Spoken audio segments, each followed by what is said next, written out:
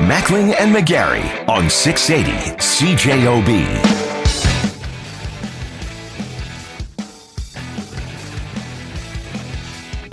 I am Greg Mackling. He is not Brett McGarry. He is Tristan Field-Jones. Hello in for there. a second day of 5 consecutive. While Brett enjoys some vacation time / cursing at Mother Nature because it wasn't a great golf day. Oh, well, he'll get over it. I'm sure he will. I'm sure he's got coping mechanisms that you and I both would be more than happy to partake in right now. Tristan, you were mentioning the fact that the mosquito trap count is something, it's kind of my personal crusade around here right now. I think it's become your thing, Maybe it may be.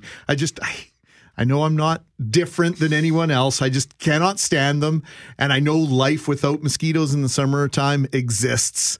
And I've experienced it. So I have been really enjoying the summer so far. But the other night, our luck ran out, at least in my end of town. We'll talk about that in just a minute or two. Ken Nowalski was on with Shadow Davis this morning. And we'll talk about the culprits in certain parts of the city as to why you might have been experiencing an explosion in the mosquito population. We are also going to talk about seatbelt use in Manitoba. I want to be very careful about how we talk about this, Tristan, because there's another side to the conversation that we want to have. The story yesterday from Highway 75. 2 individuals lost their lives on the highways. It's a tragedy. And please, we are not trying to make hay on the backs of these individuals, but I know from our discussions in the newsroom and other people around social media, topic of the conversation are 2 things: the age of one of the drivers and also seatbelt use. Neither driver wearing a seatbelt. And my thoughts on this, I kind of compare it to drunk driving. I don't understand why you wouldn't wear a seatbelt. I don't get it. It's like drunk driving. How many more times do we have? How many more ads do we have to have out there that tell you drunk driving is bad? Well, not to mention distracted driving. Exactly. Which is as responsible for so many of the accidents, the deaths on highways that we're seeing right now. We are not getting the message on these things. No, and I don't understand it. And I would love to hear from people. And we're already getting a couple of texts here at 204-780-6868. But I'd love to hear from people why, if you don't wear seatbelts or if you didn't wear a seatbelt for a number of years, why not? What was the purpose of that? And explain to us, because I need to try and understand this. Because granted, based on some of the stats that you pulled up, Greg, it's well over 90% of people in Manitoba. So the vast majority of us wear a seatbelt. But I'd like to know, for that small percentage of people, why you don't wear a seatbelt, if that's the case now, or if you didn't maybe back in the day, maybe a few years ago, maybe before it was legal. I would love to know why that's the case, because, like I said, I don't get it. Maybe I just grew up in a different time where it was just typical, but you did. That must have been it. You did grow up in a different time. It's been legal since you were riding in a vehicle. When I was born, I came home on my mom's lap in the front seat of a car, no baby seat, her holding on to me without a seatbelt on, and one or both of my parents smoking in the car. All 3 of those things now illegal. Wow. Okay, so you got to think about how times have changed. Right? Say, that's in an image that I don't think we ever see nowadays. No, well, of course not. Wow. But it was a reality for a long time. So things have changed, and you just happen to grow up in an era where it's always been a certain way. So if you have made and you make a conscious decision every single day to not wear a seatbelt, we really would like to hear from you. 780-6868, 204-780-6868 via text or by telephone. We love these stories in your own voice. Why have you made a decision to not wear a seatbelt? The greatest disaster in aviation history. That could have been the headline had some evasive action not been taken and the air traffic controllers in San Francisco not caught on to what was going, not to mention the pilots on the ground. Right. On the taxiway at SFO.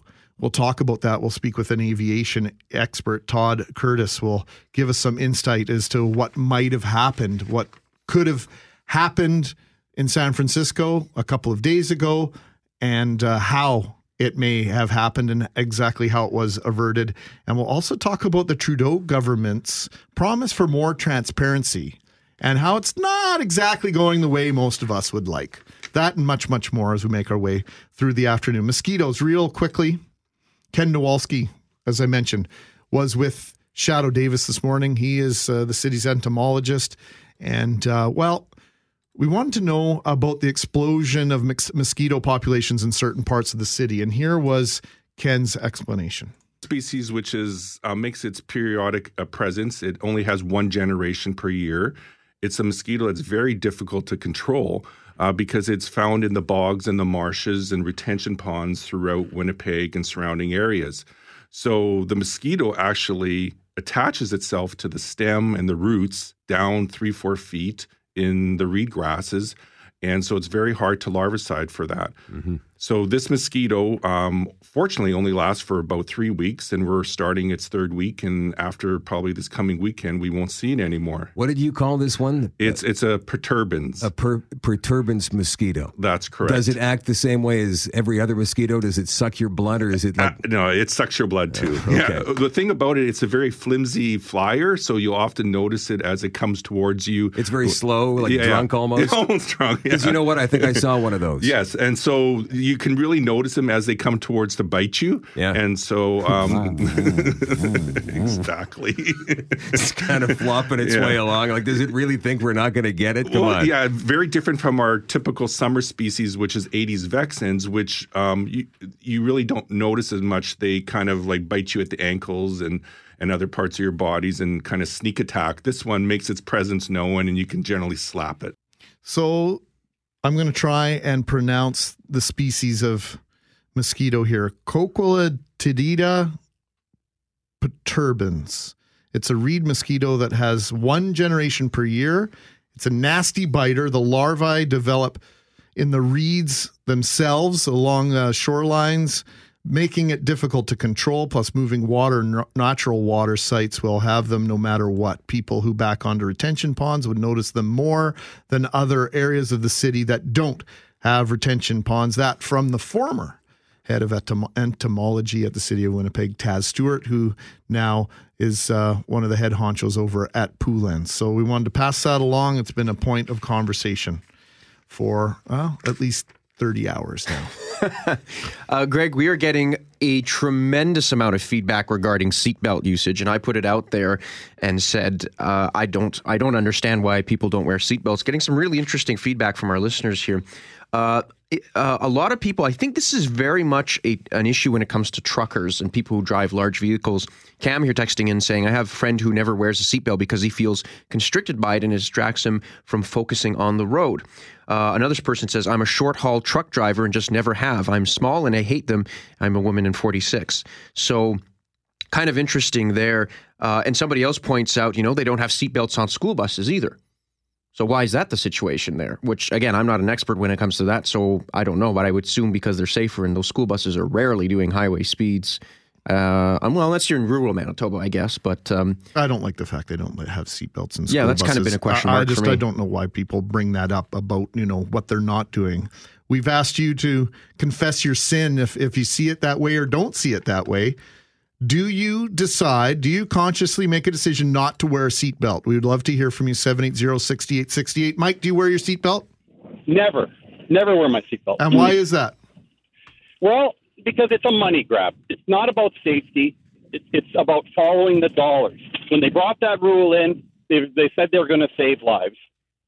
Does it save lives? It all depends on the type of collision you're involved in. So it's our government just trying to use that as a tool against us so they can get more money from us. You want to save lives? Stop selling liquor, stop selling tobacco. Well, but we can't do that because we need to make money from it. With the hypocrisy of government trying to tell me that my seatbelt will save my life. They're only interested in me staying alive long enough so they can take more money from me. They might be interested in not having to take care of you when you're a paraplegic or a quadriplegic, Mike, or they may not be interested in taking care of your avoidable hospital bills. You're 47% more likely to survive a high-speed crash with a seatbelt on. They are not perfect. There's no question about it. Mm-hmm. I could fall down a flight of stairs too, and those same conditions could still happen. So what, are you going to strap me to a buggy and roll me down my stairs? I'm not buying the argument. It's all about control, and the government wants control. To have a free thinker scares the hell out of them. Okay. I don't wear a motorcycle helmet either. Okay, Mike. But I have a medical exclusion for that. Which and I'm is what? 50 years old. What's your medical exclusion? I get double vision from the helmet. Oh, Signed wow. by a medical doctor in our province. Oh, interesting. How does that work? Can you explain that to me? Just, I'm very curious. When I put the bucket on my head, all of a sudden I get closed in and I start to see double. Obviously not a safe situation. Well, you can live your life too. Do you drink? Do you smoke? Do you go out with fat women? Everything could be considered dangerous. At what point am I allowed to be the person I want to be without the government telling me that they're going to be putting their thumb on me in every instance of our life? We've given up too much freedom in this world, and it's time that we start taking back. If you're so worried about me, I also believe in Jesus, so I'm not really afraid to die. Okay, Mike. That's Have a great one. Thank you. Appreciate it very much. Well, we're getting a bunch of other texts here, Greg, that are really kind of interesting, and a few people sharing some personal incidents of circumstances where they think the seatbelt might have caused more harm than good. I'll just read a couple here real quick. When I was 17, I had a friend that ended up in a ditch upside down on a country road. The ditch had water in it, and he drowned because he couldn't get his seatbelt off. I'm 51 now, and to this date, I still do not wear a seatbelt, which I found kind of interesting. Comment for our last caller, Mike, here. Is this guy for real? He must not know the damage that happens when you get tossed around a cab of a car. Like, really? He deserves the Darwin Award. We're going to go to John, 204-780-6868. Thanks for calling, John. Do you wear a seatbelt? Always. And always in my vehicle. I drive a transit bus, and I never wear one in the transit bus. It's there, though, right, John? It's available to you? It's there. It's just if anybody grabs you and starts beating you up, you have nowhere to go. Are you required as a transit driver? Like, do they enforce putting the seatbelt on, or do they say that's optional if you're a transit driver? I think for new drivers, it's mandatory. For senior drivers, I do believe it's optional. I've never been told to put it on. So it's been, pardon the terminology, John, it's been grandfathered for potentially for certain drivers based on your experience and whether you came onto transit as a driver when it was not a rule or a law. Well, no, it was after the fact because I've only been driving for transit for 19 years, and the law's older than that. All right, John, appreciate it very much. Thank you for calling in today. We appreciate your service as well as a transit operator. We know that there are other challenges associated with that profession as well. So thanks for everything you do. Thank you very much. Have a great day. You too. We'll take a pause. We will update the weather forecast. Dustin, Bob, hang tight. We've got an incredible number of text messages to get to on this topic. It's Greg Mackling along with Tristan Field-Jones, who's in for Brett McGarry. Tristan, you have a smile on your face. You have that one of those... A smirk?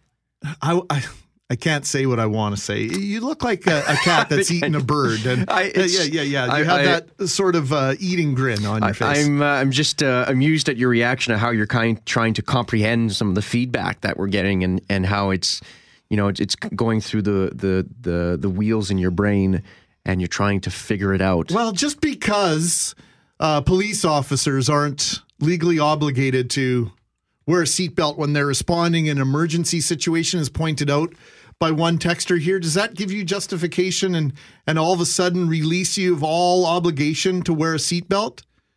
Like, so much legislation, I admit, is about us not doing the right thing in the first place. It's saving us from ourselves. Yeah. Because we're inherently... Stupid? Yeah, that's a good word for it. Sure. And so I don't understand why we look for justification to not do something that very well may save your life. Armando sends us a text message at 780-6868. Since 2015, 3 highway accidents. Latest one was this past July 4th. Seat belt worn in all of them. The first 2 were deer strikes. The third was also deer, but no contact. The car went sideways, went into the ditch at 75 miles per hour. Seatbelt definitely helped. They don't help in every single situation. No. They are not a guarantee of anything. But I don't know why people want to roll the dice with their lives, with their brains. It just doesn't compute for me. And I'll put my hand up as one of those people. We used to go to British Columbia on vacation, BC, first province, to have seatbelt legislation. When we would come back across the BC-Alberta border, we would take off our seatbelts because, we're free again in Alberta. Dustin waiting patiently at 780-6868. Go ahead, Dustin. Thanks for your patience. Gentlemen, fantastic topic. And actually, in the last couple of days, I've been watching this even more closely. I drive truck once in a while. I work in a building where plenty of truck drivers come in and out of here all day long. You don't know this, but 2 weeks ago, there was one of the large construction companies here had an accident, and one of their dump trucks rolled on top of their driver, who was ejected not wearing a seatbelt. This was just 2 weeks ago, and killed him. Yesterday was the second incident in the last couple of weeks here. And after the first one, as I say, I've never worn a seatbelt while driving truck, which is really crazy because I'll get out of my car and straight into my truck, and I don't put the seatbelt on. But I'll get out of the truck later and get in my car, and I'll put the seatbelt back on. And I think I've been trying to ponder out why I do that, and I think it's the reason that I sit higher off the ground, I'm much larger, and it's a lap belt. Most big rig trucks have lap belts, and they're just nobody can tell if I'm wearing one or not, so I just don't. And it's kind of funny because I've been thinking about this after the first incident a couple of weeks ago. Why don't I ever wear one when I'm driving? And yesterday was a perfect example. I was listening to you guys on the radio talk about the accident, and I had my belt off the whole time. So I don't know. I think it depends on the vehicle you're using. It's an interesting observation. And there's some really good, thanks for the honesty there. Yeah, there's some really good insight in there because, again, neither of us are truck drivers and we don't know what it's like working in that industry. And the fact that it's only a lap belt, I mean, do we need to look, and this may upset some people, but do we need to look at getting better legislation to make sure those seat belts in big trucks are adequate? I think the problem becomes, how do you enforce it too? Well, I'm sitting so high off the ground, for you to actually see that I'm not wearing a belt even becomes even more difficult. And then because I'm in and out of that truck several times a day, it almost becomes a hindrance. And it's kind of funny because I've been thinking about this, and it almost becomes a hindrance every time I have to put the belt on. And because it's air ride, so you have to lift the air ride, the belt, and everything to get in and out. And it becomes almost a negative point of the position or the job I'm doing. So I don't know. It's kind of funny. I've been thinking about this hard lately. Dustin, we appreciate you sharing this with us today. Much appreciated. Cheers. Bob, hang tight, okay? We are up against the news here, but I want to get your comments. I'm going to record them off air to play back later on because we have a guest scheduled for 1:30 on this situation at San Francisco International Airport involving an Air Canada plane. Very close call, so we have to get to that topic. But Bob, hang tough. I want to record your comments. Keep those text messages coming at 780-6868. Tristan has global news and weather next. Well, it didn't take long for the phone lines to light up on that, did it, Tristan Field-Jones? Not at all. Thanks for everyone who called. I did take Bob's call off the air. I recorded it for you. And let me tell you, based on his experience in life as a school trustee and a police officer, retired from both now, by the way, his experience and his view on our seatbelt topic was extraordinary. We'll play that for you in just a little bit. We want to talk about an accident that was avoided at the last possible moment at San Francisco International Airport. This near miss might have triggered, and this is in quotations, the greatest aviation disaster in history. Here's some audio on that from CBS. It was just before midnight when other pilots sounded the alarm and possibly prevented a horrific accident. Air Canada Flight 759 with 140 people on board was coming in from Toronto. The Airbus A320 was cleared to land on runway 28 right at San Francisco International, but instead lined up for the taxiway that parallels the runway. There were 4 other airliners on that taxiway waiting to take off. Air traffic control audio captured what happened next. Tower, just want to confirm this Air Canada 759. We see some lights on the runway there. Across the runway, can you confirm a clear to land? Air Canada 759, confirmed, clear to land, runway 28 right. There is no one on 28 right but you. Okay, Air Canada 759. Where's this guy going? He's on the taxiway. Yeah, I saw that guy. The FAA is now investigating the distance between that Air Canada flight and those jets on the ground on Taxiway C. Air Canada says the airliner eventually landed safely, and the airline is also investigating what happened. Chris Van Cleve, CBS News, Washington. What jumped out for me in that audio, Tristan? Mm-hmm. How calm, cool, and collected the air traffic controller remained. Oh, yeah. In that circumstance, you can't even just show a little bit of panic because you start doing that and things get out of control quickly, especially when you're monitoring potentially hundreds of planes. I can only imagine. Well, they say it's one of the most stressful jobs on the planet. Todd Curtis, AirSafe Foundation, formerly worked for Boeing and the American Air Force, joins us now. And Todd, just by all accounts, this was a tragedy that was very nearly unparalleled, in fact, in terms of scope. Well, that's correct. There have been occasions in the past. One that comes to mind is in LAX some years ago, where an airliner accidentally landed on top of another airliner and killed several dozen people. But this was potentially something that could have involved up to 5 aircraft. That certainly would have put it in the range of being the most tragic accident in the history of aviation. Todd, I have to ask, as someone who has next to no knowledge when it comes to how air traffic controlling works or how the process at an airport works, when a plane is about to land, what's the procedure in there to make sure that there are no crashes, especially when you have a busy airport like San Francisco International? Well, that's one of the issues that I believe the FAA will definitely look into, because depending on the circumstances, even though this was a nighttime event, I believe the weather was relatively clear, and they may have been operating under largely visual flight rules. That is, instead of using the automated landing systems like the instrument landing system, that they were relying on essentially their eyeballs to figure out where they were and to align properly with the runway. And this may have been a case where they may have been confused by the lights on the ground and lined up with the taxiway, which is parallel to the runway, rather than the runway itself. The taxiway parallel to the runway. I find that interesting that would be the case. Is that a usual circumstance, or are they typically perpendicular, Todd? Well, it depends on the airport. Typically, if you have a fairly straightforward airport, let's say a single runway airport, you'll have a taxiway paralleling the runway, and also other taxiways going to and from the terminal. San Francisco has several major runways and several taxiways, some of which parallel the major runways. And I believe in this event, the 4 aircraft that were waiting were on a taxiway immediately parallel to the main runway.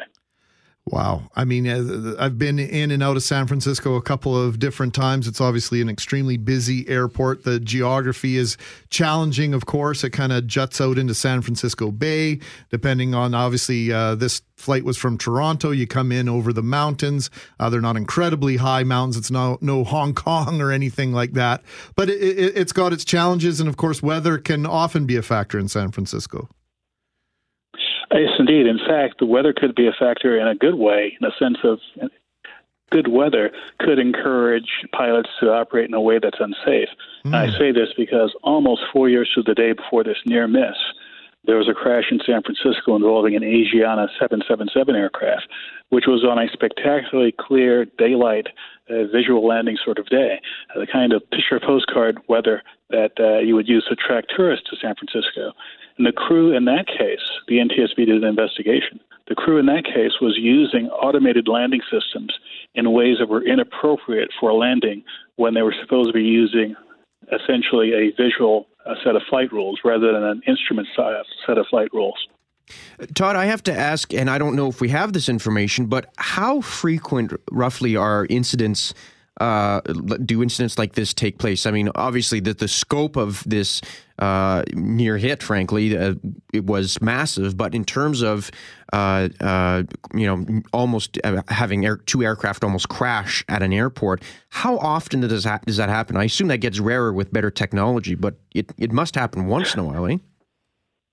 That's an excellent question, and one that I'm actually ill-equipped to answer, because the databases that are widely available to the public that talk about incidents and accidents, if you have something that's a near miss, for example, an airplane almost lands on a taxiway but rejects the landing and lands normally later on, that may not show up in any database.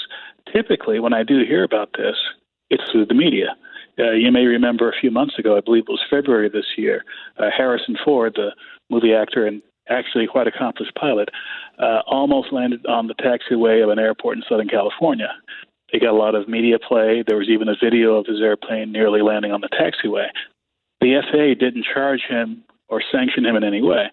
And just in preparation for this story, I found out about an event in 2015 at the Seattle airport where an airplane actually did land on the taxiway. Fortunately, there were no other aircraft there. And this was apparently the fourth time that it happened at SeaTac Airport. Yet it was something that would not show up in any official database that's easily accessible. And Todd, can you confirm for me, because I have an article open right now that says that Harrison Ford did in fact land on the taxiway at John Wayne Airport. Was it a near miss, or did he in fact land on the taxiway? I stand corrected. I remember looking at the video, and it only had a portion of the view. It showed him flying over, I believe it was a Southwest Airlines 737. He was about 30 or 40 feet distant from the aircraft. Right. But he didn't hit that aircraft. And as you said, I don't believe it was a rejected landing.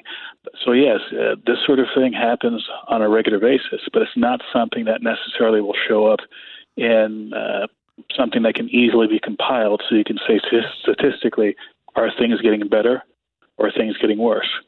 One thing I will say without hesitation, what is getting better is the likelihood that you and I and the general public find out about these things much, much, much higher today. You not only have cameras at all major airports looking at routine landings and takeoffs, you have passengers and pilots and ground crew who may be witnesses with cameras in their pockets to take pictures of this. So where it may have happened in the past, it may have been swept under the rug. It's much harder to hide it now. You know, I make the assimilation to Disneyland, and you see these traveling amusement park shows where they take up and put up rides for 3-4 days on a weekend and they go somewhere else. And you know, so there's a perception that those rides are less safe than, say, permanent rides at Disneyland. I don't know the exact statistics, but I feel more comfortable on the rides at Disneyland, but that doesn't mean accidents don't happen there. They're just very good at making sure there isn't panic happening when they take place, and they've got infrastructure so that they can keep those from us much better than they would in a farmer's field or at the state or county fair. And in a sense, there's a parallel between aviation and the amusement industry in that when something happens to an airliner, that's a very newsworthy item, very, very hard to hide that. But if something happens, a private airport, private airplane, away from the eyes of the public, it may happen and no one will know about it. Similarly, something happens at Disneyland, Disney World, Six Flags, or any major amusement park. It's national and sometimes international news, and there's a lot of pressure on that industry to get things right and to keep bad things from happening. Not so much pressure for the smaller operators who are operating almost in the shadows, so to speak. Todd, I have to ask just your perspective on this as someone who has tremendous expertise in this area. I mean, if I may draw a comparison to traffic violations, for instance, you know, if you get a speeding ticket or a parking ticket, you know, that may not involve another vehicle, that may not involve anyone else, but the fact is those are tracked and those are monitored in spite of the fact that those are not crashes and those don't involve anybody else. Now, when it comes to these near misses with these airplanes, I would think, just from a layman's perspective, it would be worth tracking this data and figuring out the trends and figuring out why this happens. And I'm just kind of curious to know, why aren't we tracking this? Because this sounds pretty important to me. Well, I think that's another good parallel to the road traffic industry. That is, if you have a speeding ticket or running a stop sign, it may not lead to an accident, and it may not end up in a national or international database, but certainly insurance companies who follow this would look at this and say, well, if this operator keeps running red lights, I'm going to raise their insurance. For all we know, there's something similar going on within the airlines or within the airline industry.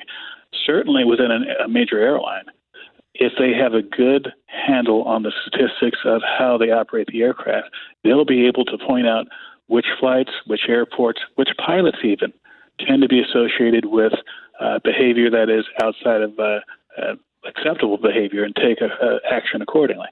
But at the same time, they may not have any responsibility to release that information to the public. In other words, it may be taken care of, but not taken care of in a way that you and I will see.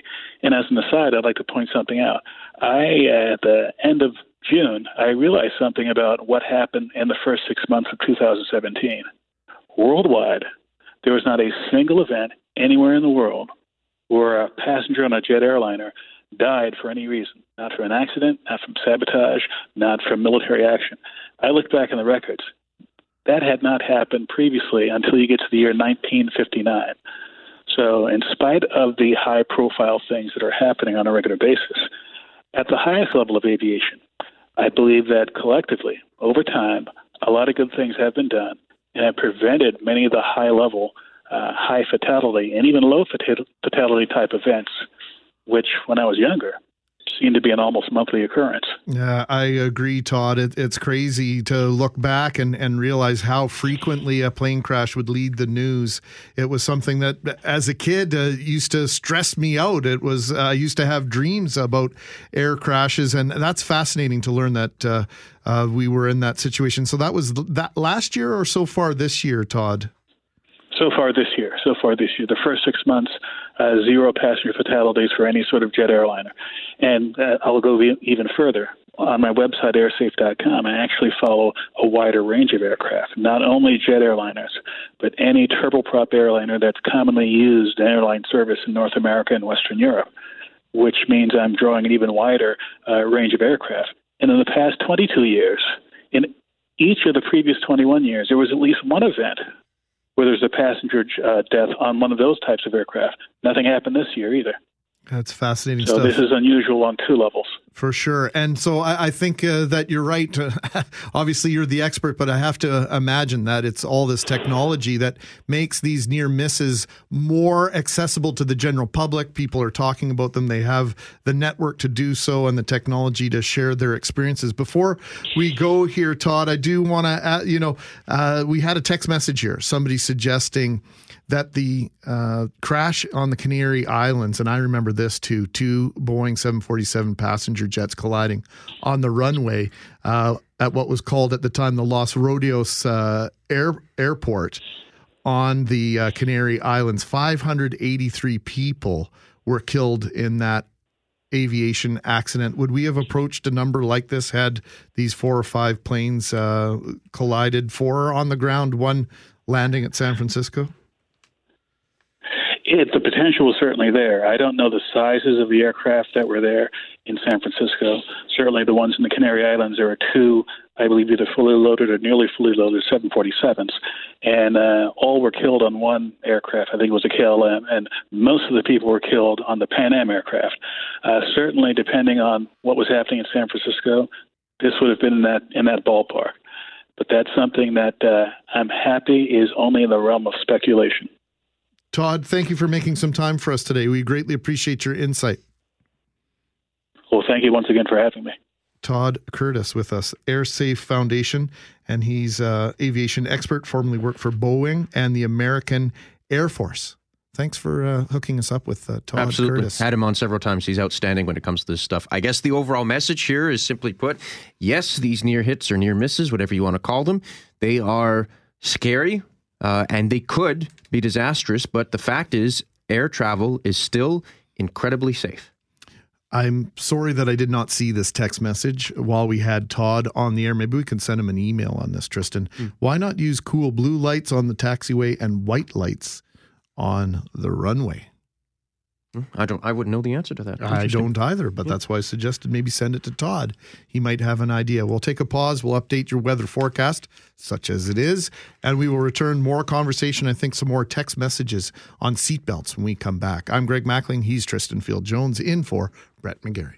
Tuesday afternoon, kind of a gloomy day, but maybe a little bit of a break for some of you that don't have air conditioning. Might be good sleeping weather tonight. I opened up all the windows upstairs last night. It was nice to get some fresh air. The air conditioning never makes its way up the stairs in a 2-story. I don't know why. Oh, I try and recalibrate my vents and everything, shut the vents off in the basement to try and force more cold air. The main level's just nice and perfect. It's like a freezer in the basement, and then it's like the jungle up on the second floor. In my condo, because of the way the air conditioner is really good for kind of the living room and the main large area in the kitchen. But unfortunately, because of the way it's set up, we'd have to have like an industrial sized fan to get all that hot air all the way down to the hallway to get into the bedroom. And therefore, in spite of the fact that it's nice and cool and comfortable in most of the condo, my small bedroom, it is not cool and comfortable. And of course, I try to open the window for some fresh air. But, like yesterday, for instance, when it was super muggy, now my room was warm. Mm-hmm. After that, my room was warm and muggy. Oh, great. So, outstanding. So that didn't solve anything. You need some cross-ventilation, my friend. Yes, sir. Transparency, a catchphrase and campaign promise at every level of government, in every campaign over the last several years, I would contest, Tristan.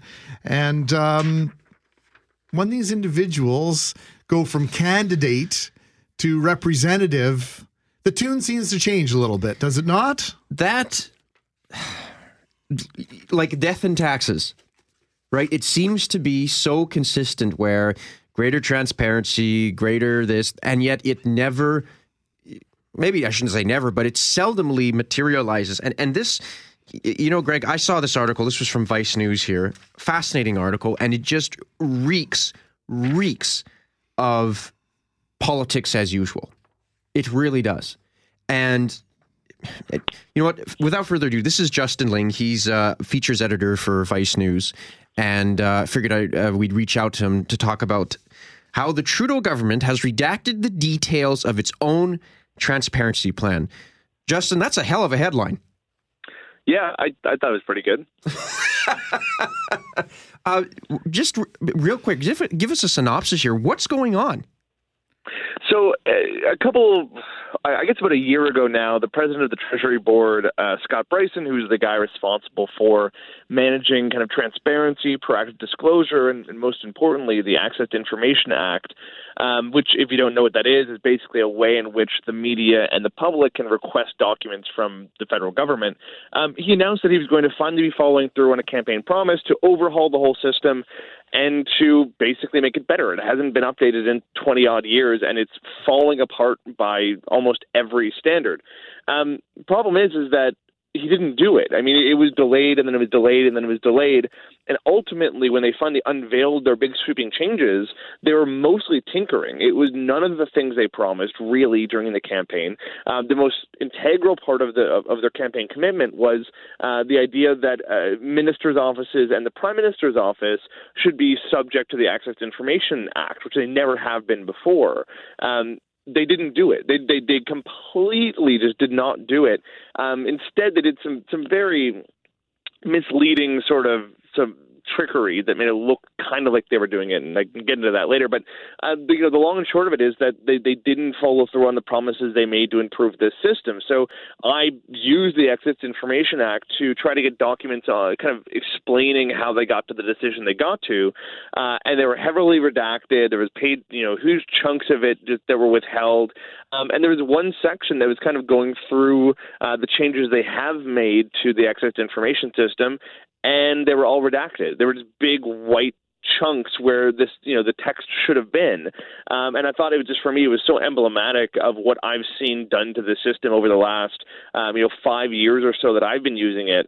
And the system has gone from, bad, which it has been for some time, to really bad under the Harper government, to just absolutely almost unusable and broken to almost the worst possible degree. And a lot of that has accelerated under the Trudeau government. But Justin, they have this beautiful report. On one side, you see the Peace Tower and the eternal flame burning, and then it has in a kind of a script style font. It says "real," and then they underline it, and it's handwritten too. And it has the Canadian maple leaf beside "real" change in capital letters. Open and transparent government. I don't believe for 1 second that they didn't follow through on this promise. I know it's shocking. And, what's even personally sort of annoying for me is that the Liberal Party has known that I've been a kind of a annoying on this for a long time. They know that this is a thing that I'm personally obsessed by. So when Justin Trudeau unveiled his campaign commitment on open government, they did they unveiled it in a sit-down interview with me. I was the first interview they did after releasing this platform, this part of the platform. And Trudeau sat there and told me point blank. I asked him, "Isn't it true that when governments, when parties get into government, they always drop these lofty ideas of access and transparency? And why should we believe that you're actually going to make your own office subject to the Access to Information Act if you win?" And he looks me dead in the eye and he says, "Oh, we're doing it because it's the right thing. And if there's anything in my emails that I didn't want the public to read, then I shouldn't be writing them." And it's so ironic that 3 years on, they've completely done a 180-degree turn on that. And it was really, I think, for me, just the worst affront to all of this is that what they did when they changed the act, or when they're now in the process of it, but when they unveiled the changes to the act just last month, they wrote in a new section of the Access to Information Act saying that they're going to require proactive disclosure from the Prime Minister's office. And, it's basically they're going to now force, quote unquote, force the Prime Minister's office to release certain talking points that were previously not technically released. And now they're claiming that is what they promised all along. These documents show that, no, that's not the case. The case is that they really did intend on making it possible for journalists to request documents, memos, briefing notes, background information, signatures, financial disclosure, you name it, from the Prime Minister's office. And then at some point they decided they didn't like that anymore, and they dropped it. And they did some very, very kind of clever realpolitik to make it look like they never reneged on their pledge, but they did. And these documents prove that. And I think it's very frustrating when the government won't turn around and admit that. Okay, editorial comment on my part, then a question. And the editorial comment would be, this sounds scarily similar. There we go. Scarily similar to the pledged election reform action that turned into absolutely zero action. And you mentioned that it was bad under Harper, worse under Trudeau. Did you actually say that? And can you quantify that a little bit for us, Justin? Yeah, I will say, it's not necessarily that the Trudeau government is at fault for making it worse, but the longer the system goes without a significant infusement of money, the longer it goes without significant changes to authority or changes to the exemptions, the worse it gets. So the longer these delays go on, the worse it's going to get. Requests are going up, funding has stayed flat, and departments are now exploiting basically a lack of action to withhold more documents. So it has gotten worse, not necessarily because of the Trudeau government, but because the Trudeau government has failed to act. Now, but on the flip side, look at what the Harper government did when they came in power. In 2006, one of their first actions was to expand the Access to Information system to a whole raft of new agencies and departments that it never covered before. It wasn't a huge change, but it was still, they made that commitment in their platform, and then they did it. The commitments made by the Trudeau government in their platform were not followed through on, and that's, I think, very, very similar to the pledge for electoral reform. They basically got in here, decided, that would be hard, and we might not like it, so we're just not going to do it. And even if you look in these documents that I've received, there's summaries from public consultations they did, where the public, everyone they talked to, organizations, the public, everyone who submitted, all agreed that the platform commitments were good, but they needed to do more. The Trudeau government ignored all of those public submissions and did the opposite and did less. So it's very frustrating to hear a government kind of come out and brag about how much they're doing when, in fact, they're doing less than even they promised during the campaign and less than they're being asked for by those who are most impacted by the system. I've used this system for about 5 years now, and I can tell you the quality and the amount of disclosure we're getting now is absolutely rock bottom. And unless the government makes a serious commitment to fixing this, it's only going to get worse. And this is not my opinion. This is the opinion by the BC Freedom of Information Association, the Information Commissioner of Canada, the Journalists for Free Expression. There's a number of organizations who have all come to the same conclusion that the system is wildly broken and that these changes are not going to make a huge impact. Justin, I know that when when Stephen Harper, when they ran the campaign in 2015, a big part of the reason why the Conservatives were kicked out under Harper is because they were seen as exactly what we're describing: secretive, hostile towards the media. There are many reasons you could go by, but that was one of the big reasons. Now, what I find kind of disturbing about this is that, not like you said, not that the Trudeau government is actively sabotaging this, but the fact is that was after almost a decade of Harper being in power. So the rot starts to set in the government. Right. You know, doesn't excuse it, but it's a little more understandable. The fact that we're not even into a full first term, we're only a couple years into the mandate of the Trudeau government, and this is becoming worse and worse day by day. I mean, to me, that's very concerning. As someone who works in the news business, that's very concerning. The fact that we're already at this point and there's no sign of it getting better. I mean, as a journalist, Justin, how does this make you feel? Not great. I mean, and for those who are not familiar with this system, I can point to probably hundreds of stories that have been published only because we got documents through the Access to Information system. Myself personally, I've discovered kind of backroom lobbying campaigns at the United Nations. I've discovered basically government surveillance tactics that had not yet been made public. Other journalists who I know have discovered, wasted money, have discovered, canceled projects. The Access to Information system is invaluable. Like it is so integral to the way in which national reporters kind of cover the federal government, and I cannot stress that enough. How much maybe even a quarter of your daily newspaper comes from this system. So we're not talking about just journalists whining here. This really is about the substance and the quality and the vigor of how we report on the federal government.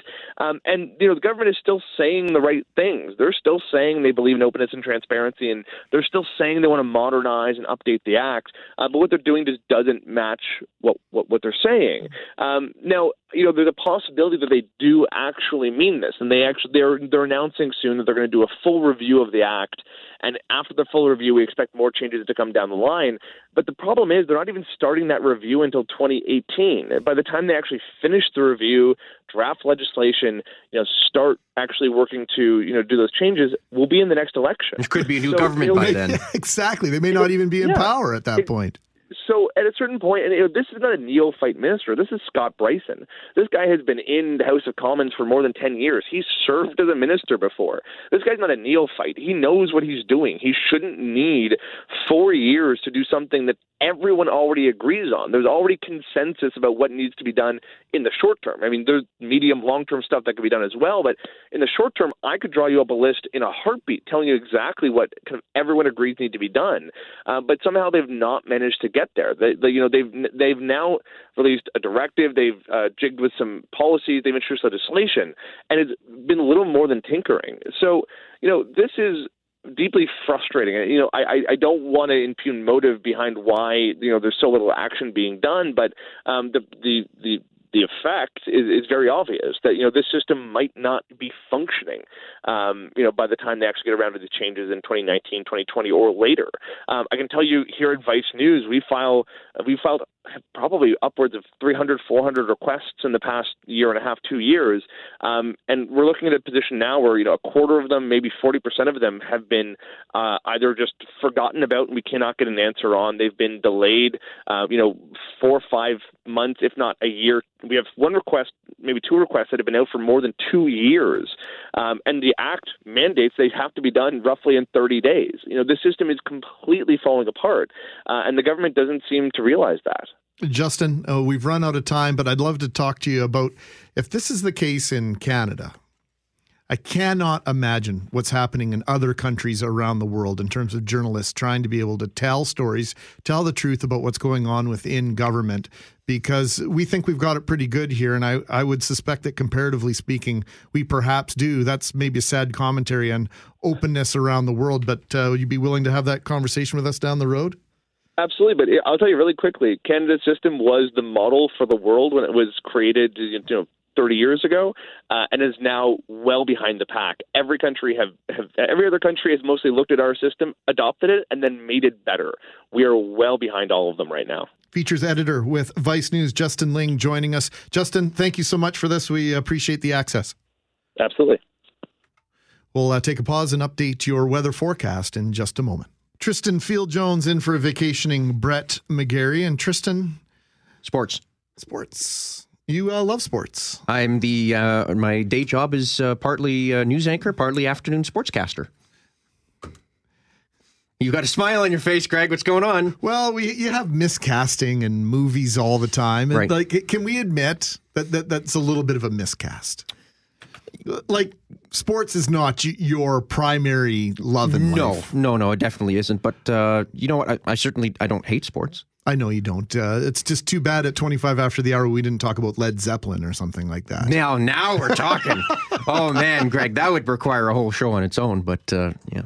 I know you have mentioned the fact that in the news that the power is out in Gimli, but if you're just tuning in, just wanted to reiterate that. So if you're without power in the Gimli area, you are not alone. Your neighbors are there with you. We have a message into Manitoba Hydro to find out how long this outage will be and how long it's anticipated to take to get things back and up running as normal. Now, we're waiting to hear from Winnipeg Blue Bomber defensive lineman Jamal Westerman. And the Blue Bombers, of course, take on the Toronto Argonauts Thursday at IGF. You were at the game on Friday night. Yes. Between the Blue Bombers and the Stampeders. I believe you were too. Is this your debut on the sidelines, It was my debut hosting the halftime show for Bob Irving. So Bob and Doug can get a little bit of a break. Ed Tate and myself at halftime. So that was a thrill of a lifetime. Unfortunately, they want me to do it again. So you did your best to make sure that things would go well. And that's right. So I'm looking forward to jumping into the booth on Thursday night one more time. And maybe that'll be, maybe they'll invite me back again for the next home game. But I digress. In spite or because? Because. Attaboy. What did you think of the fan experience at the game on Friday night? Well, here's the thing. I do casually follow. I'd say I'm a fan of NHL stuff and the Jets and the CFL for sure. And I think Investors Group Field is fantastic. I think it's a great stadium. I know I've been the home op for several games. In fact, in 2013, our inaugural season of the Bombers, I was the operator behind the board here at CGLB for the entire season. So I've actually got a fair amount of experience doing operating Bomber games. And last year, as an example, I was there for the Banjo Bowl, which was a fantastic experience, packed. Lots of great fan spirit. And again, as someone who's not a massive football fan, I just loved the atmosphere. And on Friday for the home opener, I think it's a fantastic stadium. The fan atmosphere was great. You know, you may not be a huge football fan, but ultimately you can't help but get swept up by the experience and the atmosphere there.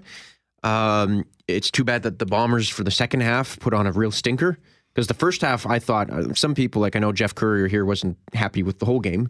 But I thought the first half was, just as a casual spectator, I thought the first half was really competitive and really interesting. I just wish the second half had been a better show, if you will. Well, I suspect the gentleman waiting to join us right now on the telephone line feels mostly the same way you do. The Winnipeg Blue Bombers had a 10-9 lead at halftime over the Calgary Stampeders, and things were mostly going their way, in particular on defense. When you hold Bo Levi Mitchell to about 7 completions and under 100 yards in the first half.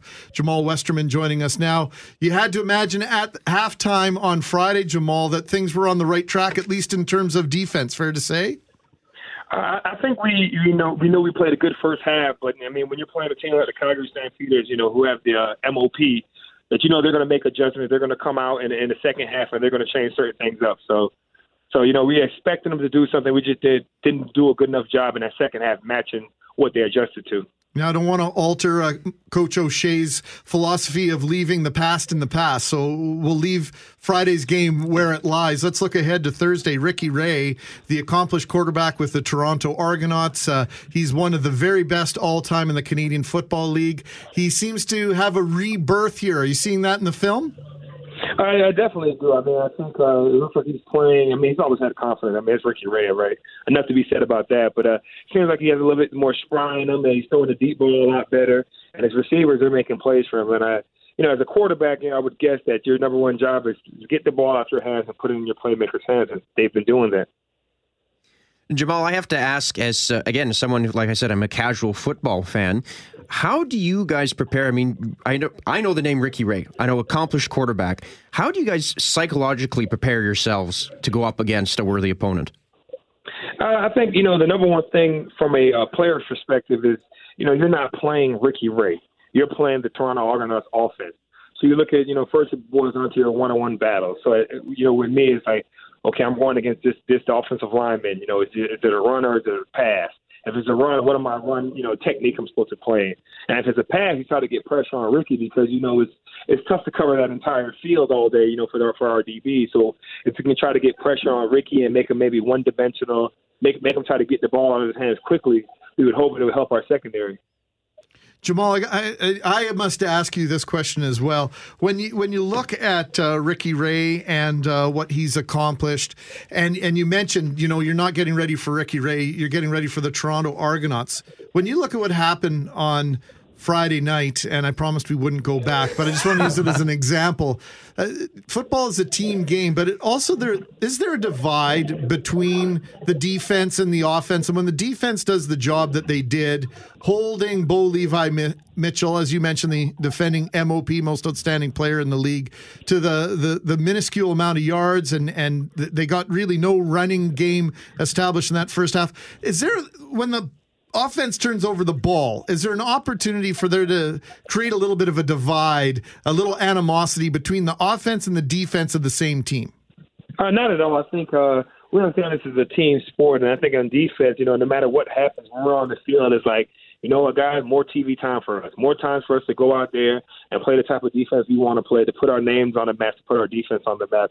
And we understand that, no matter what happens with offense, in the fourth quarter, we let them score 10 points. And that's one thing that Coach Hall always preaches, is that we have to play our best football at the end of the game. And we didn't. I mean, the game would end at a halftime. You're like, okay, yeah, we did our job, we won, but there is 4 quarters, and we didn't play our best football in that second half of the game, especially in the fourth quarter. TJ Heath, I have to ask you, he's your teammate, tied for the league lead with interceptions with another teammate, Maurice Leggett, last year. Some of those occurring as a member of the Argonauts. How good is TJ Heath, Jamal? I think he's one of the top guys in just reading the ball when it's in the air. I mean, he has a tremendous ability that when that ball's in the air, he can turn, track, and locate the ball. But on the same token, that interception that he had on the 2-point conversion, I batted the ball. The TJ said he's going to buy me a nice Tim Hortons coffee because I tipped the ball and he got the interception. So, I'll take some of the praise, too. I think I have some great ball skills myself. When the ball is in the air, I do a good job of trying to knock it down and tip it for our DB to get the interception. So we're not going to leave me out of the game also. Okay, Jamal, we better give you some props on this. So, I'm an old, slow white guy. And so when I look at Ricky Ray, I see a lot of myself. He can throw the ball a little bit better than I could once upon a time. But I look at that, and you have to... Come on, it's just you and us talking here. You must salivate at the idea of having this old, slow white guy in the pocket for the opposition. You know what? And sometimes you do. You do thinking about, he's a guy, and it is what it is. He's not going to run around. He's not going to, shake a guy. But the thing with quarterbacks, especially when they get up there in age, is that they're so smart that they feel the rush. So they don't have to run around. They can take 2 steps up, 2 steps to the left, one step to the right, and they can make all the throws. I mean, he's been throwing the corner route this year, tremendously. I mean, I think the best he's ever thrown it. So it's not all about maybe running around. Maybe, you're rushing the pass, he takes 1 step up or 1 step to the side, where somebody who is faster and maybe more mobile, maybe they'll think, okay, I'm going to outrun this DN to the corner instead of Ricky, where I'm going to take a step to the right, I'm going to plant my feet, and I'm going to throw this corner route. So it is a gift, but it's also a curse, to have that speed, because you may run yourself out of a play where you can actually throw a touchdown or complete a ball for a first down. Jamal, I have to ask, as someone who was in the stands, Investors Group Field is such an impressive and a loud stadium. What is it like on the field? And if you could put yourself in the shoes of a visiting team, how intimidating must that be, being on the field in a stadium that is simply that loud? I think it's very intimidating. I mean, when we were on defense, they had to go to a silent count where they're trying to snap the ball and, without saying hut, with a tap, by the guard to the center. And then we can continue that at home. And that's up to us to win games, to have the fans to kind of have that nasty mindset where we're going to be loud. And every time that they jump off sides, every time that they have a false start or they can't communicate a play between a quarterback and receiver or quarterback and offensive line, that's a win for the fans. So, I mean, you just have to continue being loud, continue being nasty, continue to just make them feel you, to make it overbearing. Because as a defensive player, I mean, you can tell where it's like, listen, they have to go to a silent count, so we can be a little quicker off the ball. And especially the Argonauts that use a lot of hard count and double calls, said hut. So if our fans are loud, they're not going to be able to do that as much. And sometimes that cadence, that hard count will draw the opposition. One thing you've been much better at as a team this year, Jamal, is the number of penalties overall is down a little bit. Talk us through the situation before we let you go. Talk us through a situation when you're in pursuit of a quarterback and he lets go of the ball. You are mid-flight. And you know that you've got to be awful careful about how you touch, hit, even breathe on the quarterback when you're in midair. The challenge of avoiding unfortunate roughing the passer penalties. I think it's, when you're going for quarterback, you're rushing the quarterback. You're trying to get him down. You're trying to hit him. You're trying to harass him. You're trying to make it uncomfortable for him in a pocket. But, I mean, when he throws the ball, you try to lay up. Sometimes, you like you said, you may be attacking while he's throwing it. And the one thing about, quarterbacks, especially up here, you think of some of the great quarterbacks up here, is that they always have a good pump fake. So sometimes I've seen plays where, the guy may be coming towards the quarterback and he kind of lays off. The quarterback pumps it. Everybody turns to run to the screen or run to where the pass going.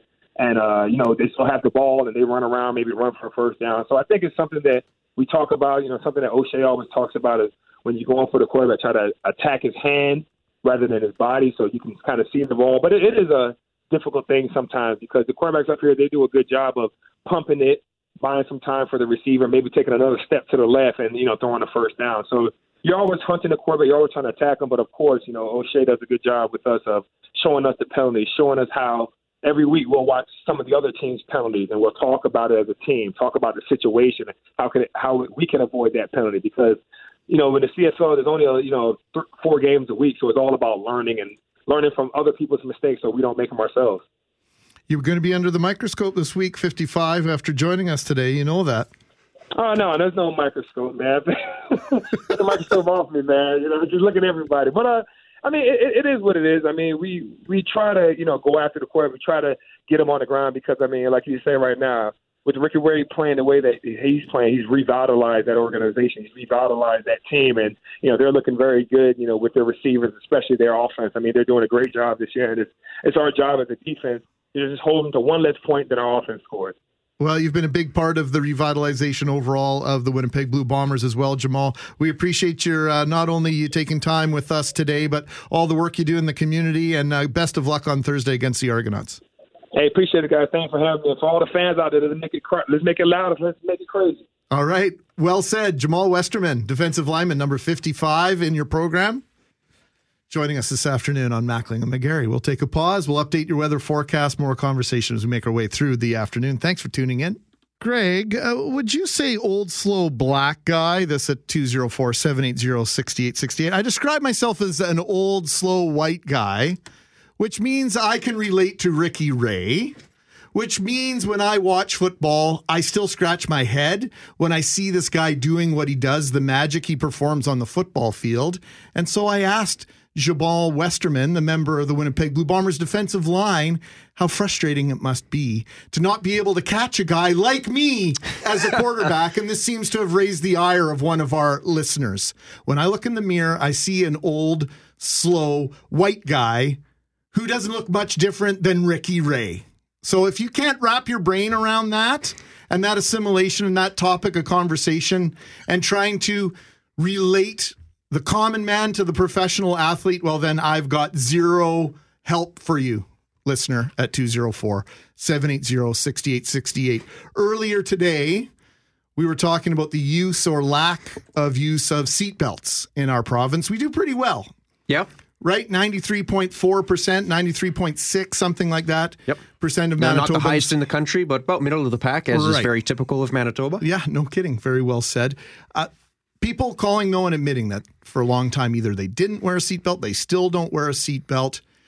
Question was asked, because we like to, well, they don't, so why shouldn't I, or why should I have to? Question was asked about school buses. Why don't school buses have seatbelts? Police officers, why don't they have to wear a seatbelt when they're in hot pursuit? Well, guess what we had? We had a call from Bob, a former school trustee and a former police officer. Here's my 2-minute 26 conversation with Bob. I'm an ex-police officer, and I'm an ex-school trustee, so an interesting perspective. I was around when the seatbelt legislation came into play. I was one that didn't usually wear it, or at least wore it on the highway, didn't bother in the city, or vice versa.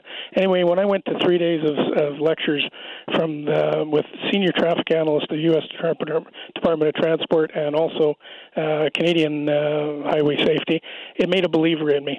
And 25 years of policing, the amount of accidents I've been to where people were killed because they were ejected is just sickening, because you know that this little lap belt or seat belt could have saved their lives. Now, to say a seat belt is perfect, you can't. A seat belt, for it to be effective, has to be worn snug and low on the hip. That's one of the reasons it's not used on a school bus. You're realizing you've got everything from kindergartens to grade 12s. For a seatbelt to be effective, you would have to have each child in the same seat, adjusted the same way every day for it to be effective and safe. So what they've done in the reverse is instead made higher seat backs than that to afford more padded coverage and protection, considering majority travel at low speed as well. Literally, you'd have to have the driver going up and down each seat to make sure people are buckled in and properly. They just can't afford that kind of time. So, seatbelts would be beneficial, but it's just not practical. The transit driver was a little dismaying with me, because I remember when I was still a young kid, Arlington and Mountain, a transit driver in an accident that was ejected out the front window of his bus. And if you know the geometry and physics of an accident, you're propelled in the direction the vehicle was going. He was thrown out the front window up against the curb. His bus killed him. So, it's dynamics. I mean, if you're in a small vehicle and you get hit by a train, is a seatbelt going to make a difference? Probably not. If you're even in a big vehicle and a deer or a moose come through your front window, whether you're wearing a seatbelt or not, it's probably not going to change a difference. But if you look at the sheer number of accidents and you look at the statistics, less than 0.5% where seatbelts really were ineffective or contributed to the accident. So there's like 99.5% where it's going to afford you some protection and safety. I liken it, if you're on a plane and the pilot comes on and says, we're going to crash, there's nothing we can do about it. The stewardess comes along and offers you a $25,000 parachute or a $1,000 parachute. Which one are you going to take? I know what I'm doing. I'm putting on my seatbelt, whether it seems to be out of a 1964 Valiant or not. If I'm on a plane and I'm being told that it's going to crash, regardless of my belief in whether or not that seatbelt has any chance of helping me live, I'm putting it on because it's the best chance I've got. Yeah, can't argue with that logic. You're good at arguing stuff with me. So if you cannot find a reason to argue with me, I'm pretty comfortable with my point. Yeah, I think that's fair. I mean, like I said, but we've had some great insight today, though, especially from a lot of truck drivers. You know, one guy who said, "Hey, I wear my seatbelt in the vehicle all the time, and when I get into the dump truck, I don't do that." And he says, "I don't know why." And in spite of the fact that they've had some pretty nasty collisions, he says, "I don't exactly know why I do that." So, again, some great insight from our listeners today on that topic. We will take a break. More conversation after 3:00. We will go to British Columbia.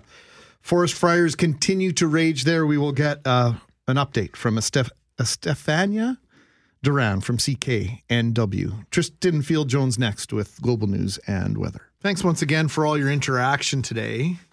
Appreciate the text messages, the emails, the phone calls, 780-6868. We're going to give away some stuff. Not now, but a little bit later. Hold your horses. Because we like to do that, so I'm blocking the lines. Okay. Right now, so you can't get through even if you want to. British Columbia entering another day dealing with forest fires. This is a province-wide emergency situation. Estefania Duran from CKNW joined us yesterday. She's so kind to join us again this afternoon at this very same time to give us an update as to what's happening in BC. And Estefania, the RCMP having to deal with a little bit more than just forest fires. One of the concerns about not obeying and reasons why people don't obey a mandatory evacuation order is leaving their belongings behind. And for some people, this is becoming a founded concern, unfortunately. It is, and that's one of the reasons why 300 BC RCMP members are being redeployed to help. And those numbers, we just heard about them a few minutes ago. And it is a situation that requires help. They're saying that they're doing everything they can. They will assess the situation, and if more officers or members are needed, they will send them their way. But there have been arrests for looting in the area. And as you mentioned, people evacuating is just always to keep order. So they're saying that they're sending tactical members who are specialized to deal with emergency situations as well as traffic services. So they're hoping that this will help with the situation because today it's not looking better than yesterday. We still have 225 wildfires burning across BC and about 14,000 people who have been forced out of their homes. Estefania, I have to ask, how widespread has the looting been? I think now we heard of a few cases of arrest. Is it becoming a major problem, or are they kind of tackling this before it ends up being an issue? So far, not that we know. There's been 10 arrests for looting, and it's in a specific area across 100 Mile House and Williams Lake area. But they are, it seems, to try to be on top of this before it gets any worse. So part of the job that the officers that are going to the area are going to have, as Butterworth Carr mentioned with BC RCMP, is going to be monitoring and going around the neighborhoods that have already been evacuated just to keep an eye and make sure that nothing is going on. To me, it's such a, and this is an editorial comment, such a waste of valuable resources and a waste of people's emotional currency, because when you leave, it's already a stressful enough event to leave your home and your belongings behind, and to imagine that your fears of things maybe going missing and vandalized are becoming founded for some people is a tremendous waste, not only of, as I mentioned, emotional currency, but the idea that the RCMP now has to dedicate resources to this, I think, is a shame. The smoke has become an issue, drifting all the way to Alberta and even Saskatchewan and Manitoba, quite bad in Edmonton. But I was speaking to my buddy in Vernon this morning. He says in the Okanagan, they're having air quality warnings in that part of the province. Yes, definitely. Smoky air is now one of the concerns for much of the province's interior. We also saw an advisory here in Metro Vancouver just a few days ago. And not only for people, but it's also crews battling the fire, because we've been told that smoke is making it difficult for aircraft and crew members just to even gauge the sizes of the fires because of how thick it is sometimes. So it's something that not only firefighters are having to deal with, but it's now affecting people who are not even in the proximity of the fires. What's the forecast like, Estefania, weather-wise? What are we looking at? Do we have favorable conditions for this emergency to continue, or is Mother Nature going to intervene here at some point? Unfortunately, from what we've heard, it looks like there's no rain forecasted anytime soon. So all we can do is wait and hope for the situation to improve and hope that there's no wind warnings or more lightning warnings in the area, because that could definitely make things just very quickly deteriorate. And on that note, Estefania, what are you hearing from fire officials as a result of that forecast? I mean, you mentioned 225 wildfires. Sounds to me like that number hasn't changed a whole lot in the next 24 hours, or in the last 24 hours, I should say. But are they bracing for another outbreak of wildfires as a result of this weather, or is it now more shifted to containment?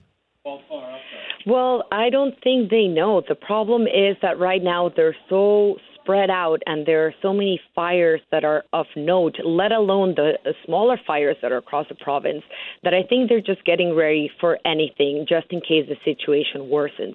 And just to paint a picture to your listeners, just yesterday when we were talking, the fire at Ashcroft was 4,500 hectares. Today is 6,000 hectares. Just this Friday, it was less than 1,000. So as we can see, things can very quickly change for better or for worse. So I think they're just trying to stay on top of it and not assume anything until they're safe to say so. Some good news here. Manitoba now contributing to the forest fire relief effort, or the firefighting effort. We're not anywhere close, I don't think, to the relief effort here, Estefania. Manitoba sending 13 trained firefighters and 50 water pumps to help battle the flames in British Columbia. So that is expected to happen later on this week. An outpouring of support from right across the country. What about into the United States? Getting support from California, Oregon, Washington, etc.? We haven't been told of anything, but we have been told that people in the fire lines are very helpful to know that help is there if they need it, and that other provinces are pitching in. Alberta as well as sending 40 RCMP officers. And just yesterday we talked about other provinces helping by sending crew members or anything that's needed. So I think that situation might change, but for now, from what we've heard across the front lines, is they're happy to just get the extra hands on deck. Estefania, outstanding reporting, outstanding work, not only on air, but on our website at cknw.com. And we, of course, translate that to our cjob.com and Global News websites as well. So we appreciate all the hard work. Thank you for this. My pleasure. Estefania Duran, she joined us from our affiliate in Vancouver, CKNW News Radio on the Lower Mainland. We'll take a break, our weather forecast and traffic when we return. You left your microphone open there. I just said I got a question. Oh, okay. What's your question? I got a question for our Nazareth contest. Oh. 204-780-6868. Get your dialing fingers ready. Jeffrey Forte, we have the Burley machine working. You'll recognize this. You know this riff, right? Tristan, you can talk. I can talk, and I can't. I know the riff, and I can't put.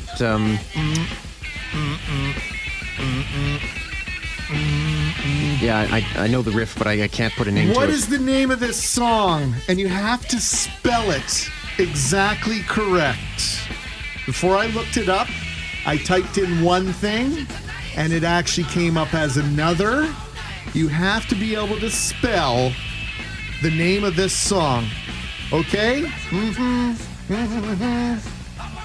204-780-6868, July 28th, if you want to go see Nazareth. You have to talk now because I have to go tell Jeff Forte how to spell this song. Okay? You keep talking now for a little while. Keep talking with this awesome music. Okay, so Greg McLean is going to go talk to our producer to tell him how to spell this.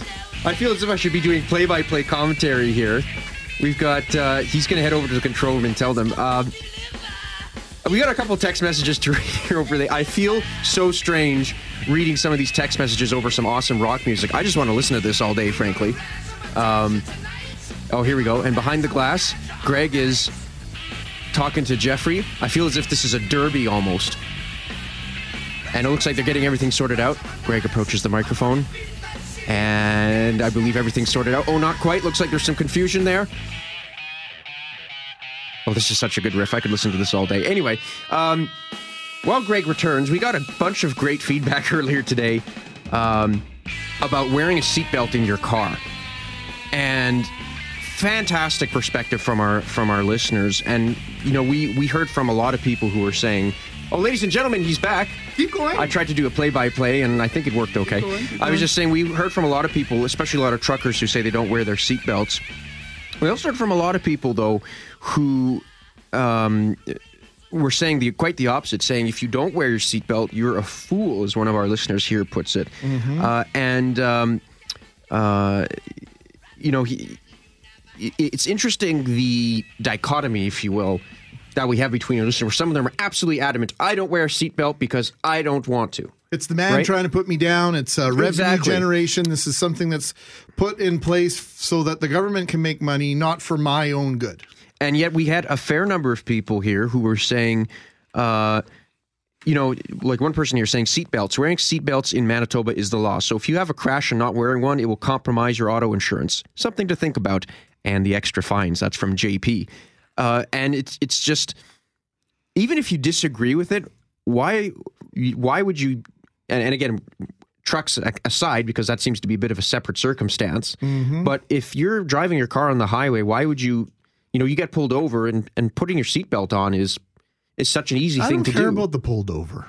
Just why would you want to put yourself in that situation?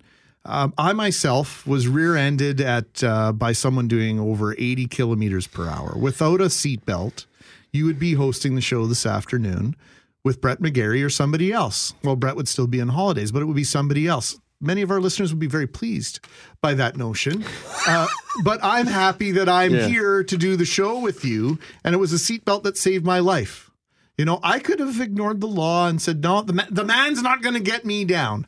I personally know the benefits of complying with the law. I also remember, as I mentioned, back in the day, 1978-79, when British Columbia brought the law in, and the rest of Canada thought that BC was filled with a bunch of communist socialists who were trying to control every aspect of British Columbians' lives. Well, very quickly, the rest of the country followed suit, and I think a lot of people's lives have been saved by seatbelts. Yes, I know there are the odd stories of situations where people could not get out of a vehicle because of a seatbelt. Those are heartbreaking.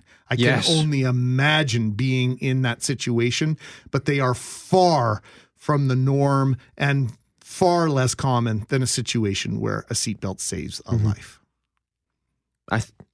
Once again, I've left you speechless. No, speechless. No, I just think that's a great point to end, because we got weather coming up here and then sports. TFJ, don't complain about the miserable 19 degrees. This weather is welcoming to those without air conditioning and those of us who can't bear the high humidex. That's a good point, though. I must admit, my condo will be a little bit cooler thanks to this weather. But it's July, man. I'll deal with it. Clay Young next with, as Tristan mentioned, sports. Experience or education, or a strong combination of both. Tristan Field Jones. What is it that you think creates our opinions and our feelings on whether or not I should wear a seatbelt, whether or not it's the man who's trying to keep me down by strapping me into the seatbelt, or a variety of different decisions that we make that maybe are contrary in the gray area of quote unquote the law? Don't try and tell me what to do. I know a little bit better. Is it experience or education? Well, I think it's mostly experience that formulates that. In an ideal, perfect world, it's a combination of both. But I think when it comes to a lot of people, it's mostly experience. We had a back and forth. We've been having several discussions and backs and forths. We'll debate that off the air. Sure. My strong opinion is in favor of seatbelts. I have contrary experience when I was a kid, was much against it. In my 30s, a week into my 30s, seatbelt saved my life. So my experience tells me they kind of work. Someone text message saying there are circumstances where people die because they have a seatbelt on. I will not refute that. I wanted to know how many. And the answer by the texter was 1 is too many. I said, well, that's the exact same response I would give to you as to why legislation should be in place for us to wear seatbelts. One preventable death is worth having legislation in place. And we know that number. I think all of us know in our heart of hearts that genuine number is much higher than 1 in Manitoba every year. Deaths that are prevented. Now, we have a variety of ways people reach out. Telephone, text, email. I got a Facebook message from one of my friends who was listening. I'm going to keep her name out of this because I haven't received permission from her to use her name. So I'm just going to read this, okay? Hi, Greg. I live right on the east side of Highway 75 at Junction 247 where the accident happened yesterday. We were actually asleep and were woken by a sound we thought was something on our deck. Moments later, we saw air ambulance and hazard lights, heard sirens, and realized there must have been a bad accident again. My husband is a truck driver, and he never wears his seatbelt either. And I've always complained anytime I'm in the truck with him. I always wear mine, never understand why truck drivers don't wear seatbelts. This has hit him really hard, and I think in a horrible situation has changed his views of wearing a seatbelt. Now, another one of our loyal listeners shares with us his opinion, and it dovetails into something that we were talking about off air that highlights the fact that even when you do the right thing, it's not always a guarantee of success. Jack says, this was my perspective for years. What if I flipped over in a ditch and was underwater? How could I get out? I would drown. My wife, I thought for 30 years of driving, he thought that for 30 years of driving. Then I met my wife 7 years ago. In her infinite wisdom, she looks straight at me and says, what are the chances that you are going to flip over in your car, let alone be near enough water in a ditch deep enough for you to drown you, so-and-so, such and such? I now wear my seatbelt. There are no guarantees in life. No. But I like to play the odds. Sure. Especially when it comes to your own life. Absolutely. Now, how are we going to tie this to tornadoes, one of your passions? What's interesting is that the seatbelt discussion reminded me of an instance where, and there are a few people who did bring this up in the sense that sometimes a seatbelt can in fact be part of the reason why you die in a horrific crash. And there was an instance where people followed the safety procedures during a tornado, and that's what got them killed. This is an incredibly rare circumstance. It was a very unique situation, but this happened, and it completely baffled researchers. There's this small town called Jarrell, Texas. This was over 20 years ago, and the atmosphere that day happened to be particularly unstable. It was incredibly volatile. And lo and behold, at about 3:45 in the afternoon, a massive tornado touched down. To give you a perspective, this is considered one of the most powerful tornadoes ever recorded around the world. It dug up dirt to a depth of 18 inches. It ripped up the plumbing from the ground. There was no escaping this tornado. And what happened is this town, the people in the town had these houses that were fairly well built. And in most tornadoes, especially if it's a violent one, you go in your basement, you try and hide under blankets, you try and protect yourself.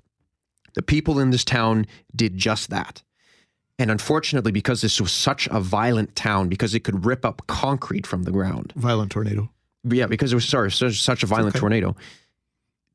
There were an entire subdivision was wiped out. There were entire family trees that were gone because they followed the safety procedures. What you're not supposed to do in a tornado is get in your car and leave because you're even more vulnerable. Because the irony here is that the tornado was traveling at about 15 kilometers an hour. You could have outrun it on foot. And people are saying in that incredibly rare circumstance, if those people had gotten in those cars and left, they would have had a far better chance of surviving than doing the right thing and staying in their basements. And just as a testament to how powerful this tornado was, 27 people were killed in the subdivision.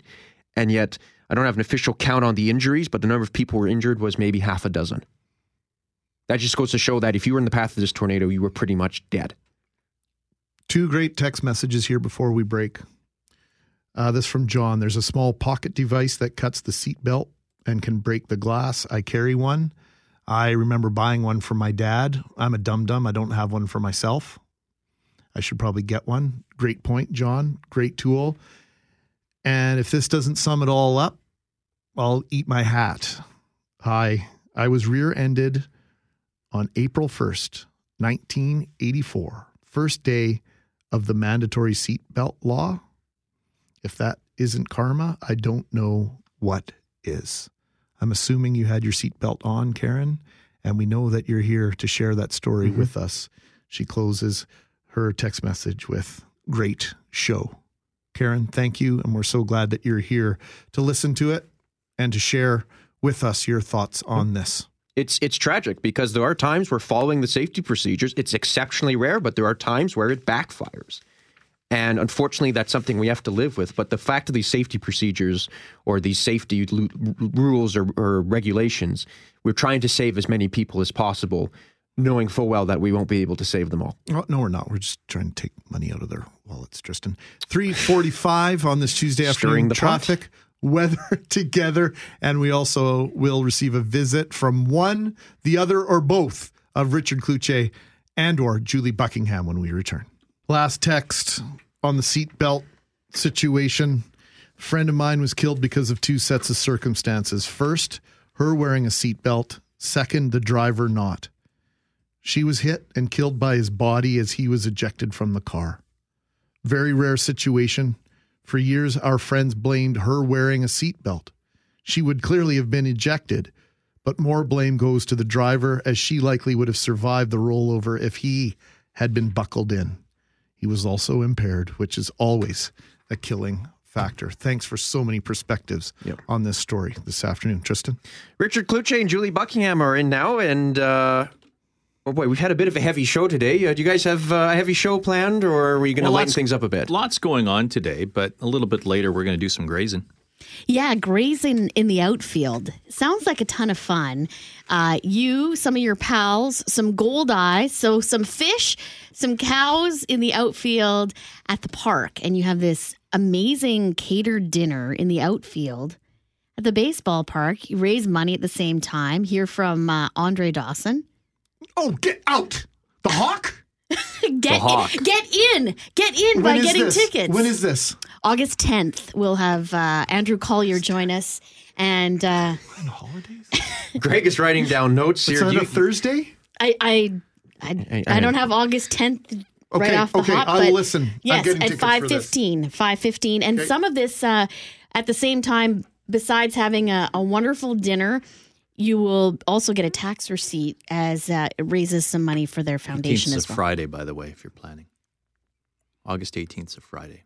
Okay. Yeah, the 10th is the Thursday. It's August 10th, Rich. August 10th is a Thursday. If you go on the 18th, you're going to miss it. You have missed it. So doesn't that sound like fun?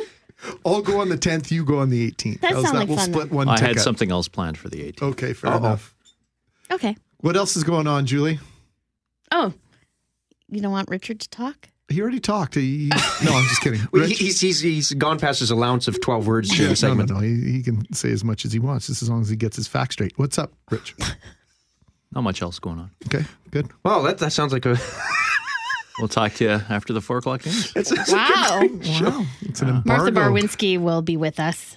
We're going to talk Dutch elm disease and what the city, again, is trying to do to prevent it. And, of course, all of the changes coming from the WRHA. And Cloutier on Cloutier. Riel Cloutier will join us in our 680 CJOB studios following the 4 o'clock news. No problem with that last name. I have obtained some of the cost breakdowns here on savings.